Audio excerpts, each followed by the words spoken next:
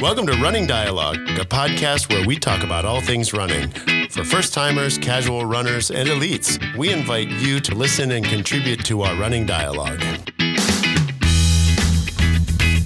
Welcome to another episode of Running Dialogue, and it's just me, Andy Younger, race director here at the Hep Crim Festival of Races. I'm flying solo today. As far as hosting goes, Joe's not able to join us, but we have a special opportunity to have Sheriff Chris Swanson with us, or with me, I guess I should say. So really honored to have Chris. He's got a very, very interesting and exciting personal story, very compelling, and also as of today's recording, which is March 20th, he's been a very busy person, and as has everyone at the Sheriff's Department and all first responders, all emergency workers. So, Sheriff Chris Swanson, welcome. Thanks, brother. Brother Andy, man, my crim director. I've never had an opportunity to talk direct to those that put the crim on, so I got a bunch of cool stories. Oh, great. I can't wait to hear them, and right so on. glad. Yeah. So first, before we jump into that and even into your personal stories, would love to give you an opportunity to just talk a little bit about,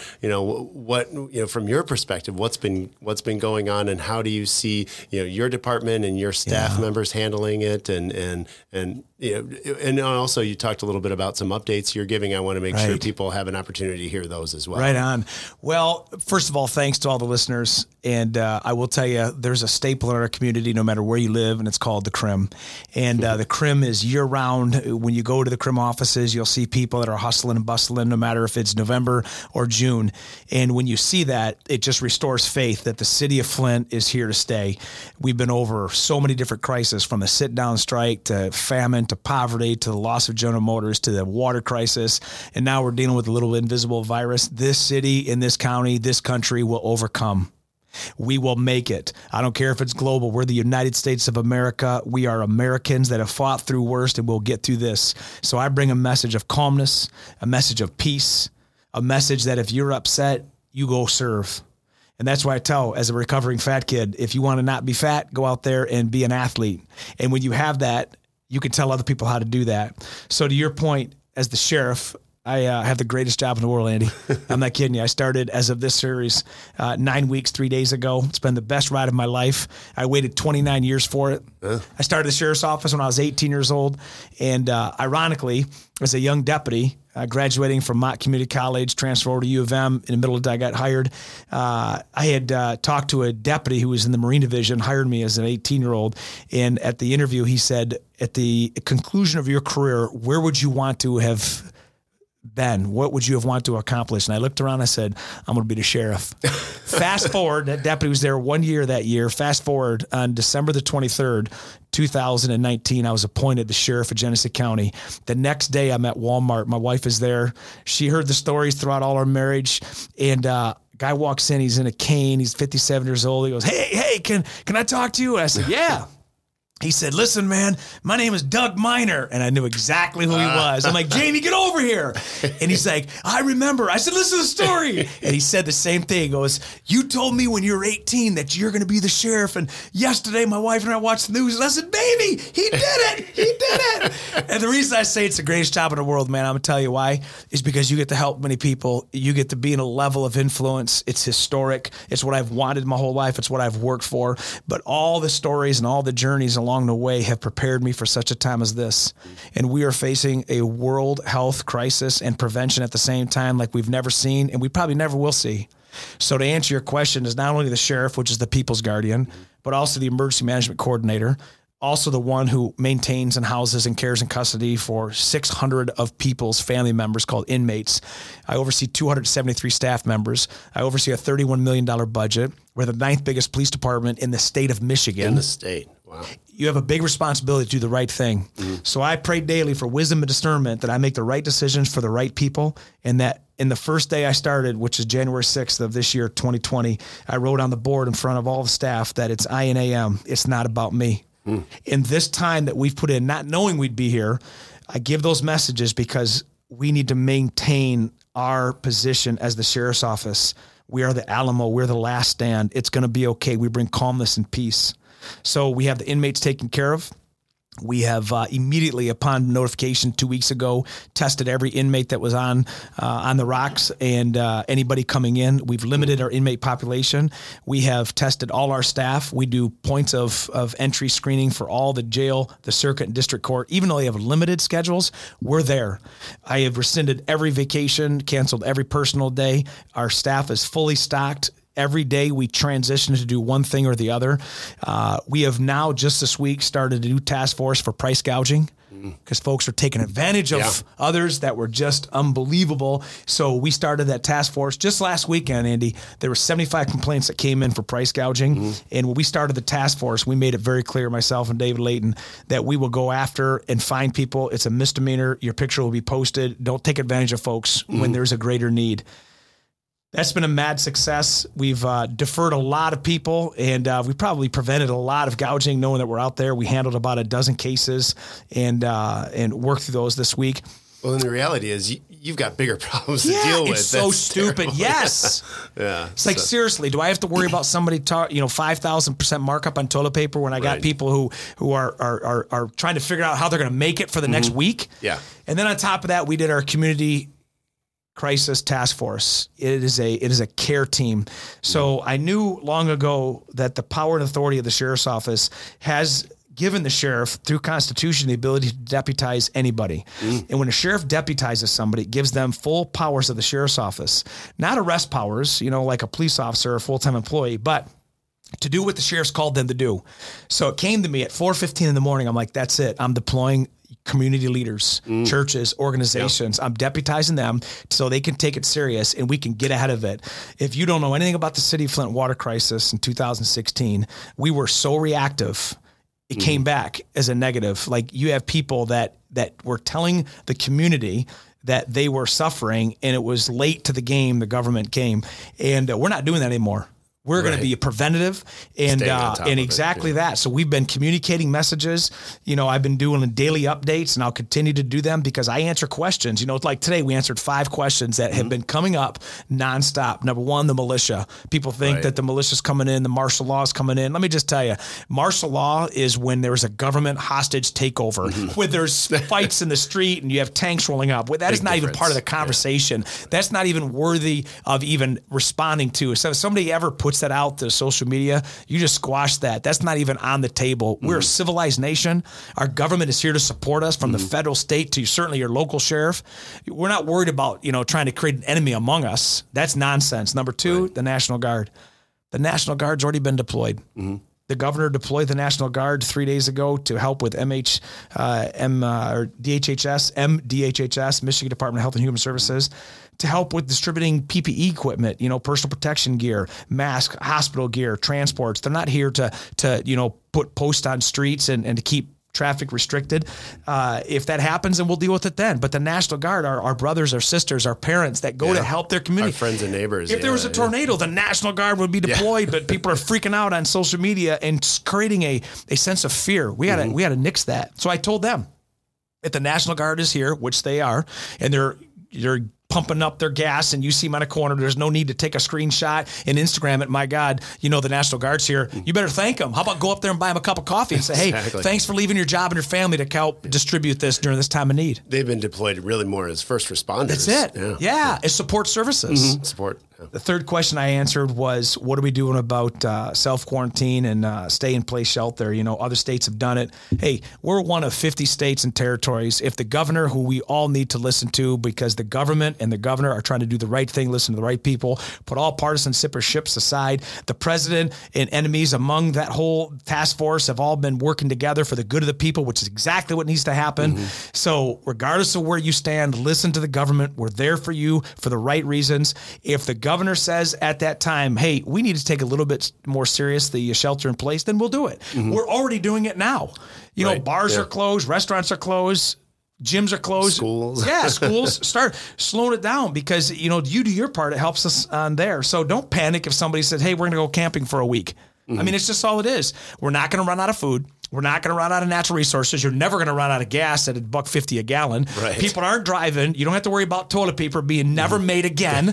You don't have to be worried about sanitizer never made again. Exactly. They didn't blow up all the sanitizer stations. Yeah, I mean, it's so crazy, but people create this fear, this narrative because they don't know the answers. So we nix that.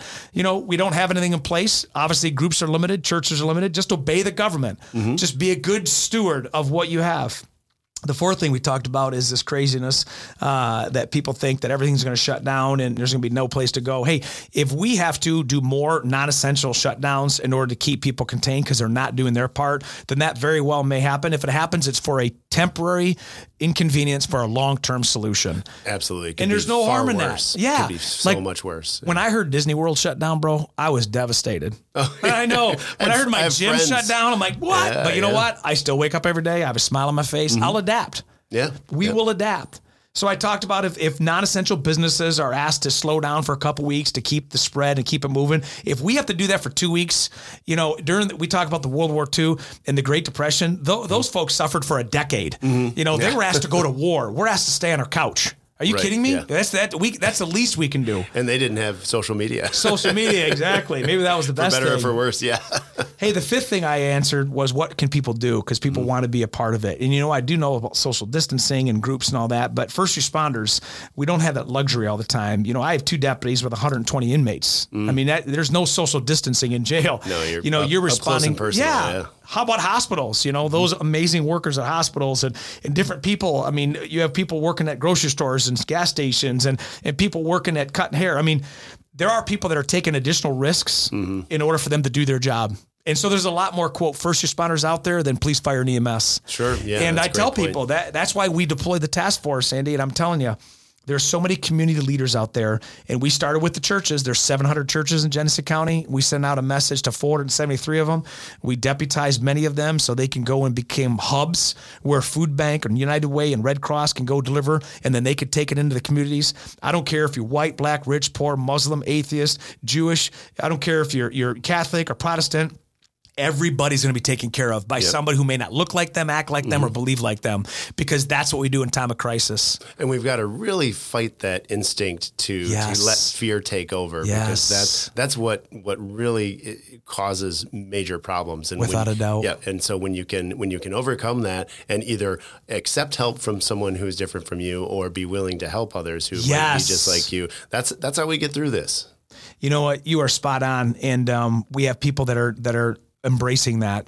And I think back, my son who was born 2001 during September 11th, he's 18 now, so he's living through this. He was out there serving yesterday, delivering food, asked last night, hey, I want to take more of a leadership role.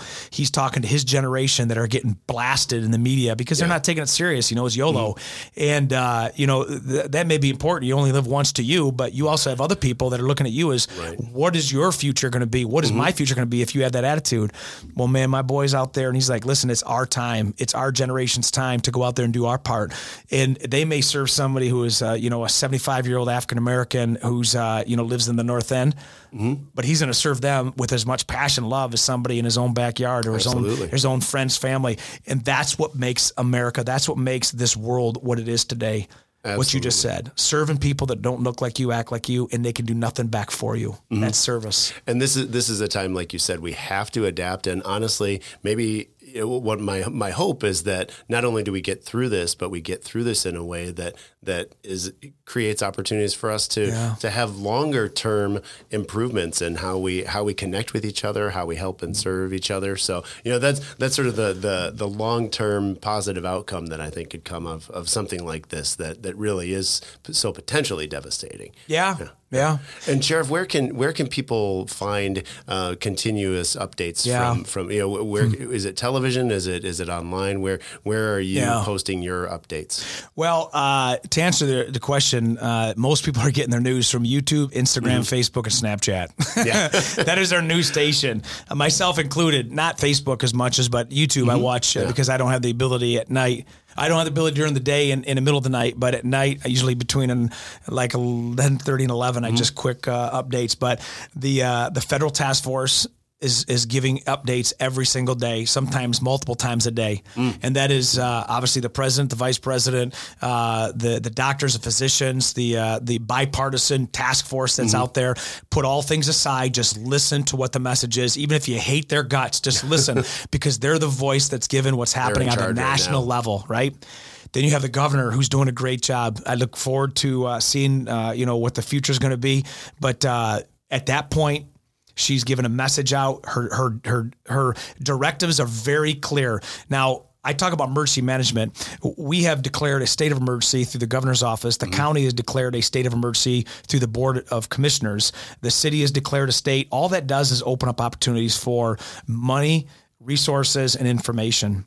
So it sounds drastic. It sounds drastic, but it's exactly, if a tornado whipped through and blasted 50,000 houses, we'd be in the same situation. Absolutely. So you should get your information from sources that are verified, but don't stop there. I got a message yesterday from a news outlet, one that if I mentioned right now, everybody would know. And they thought, oh my gosh. And they gave me a question. The state's reporting this, but the county's saying this.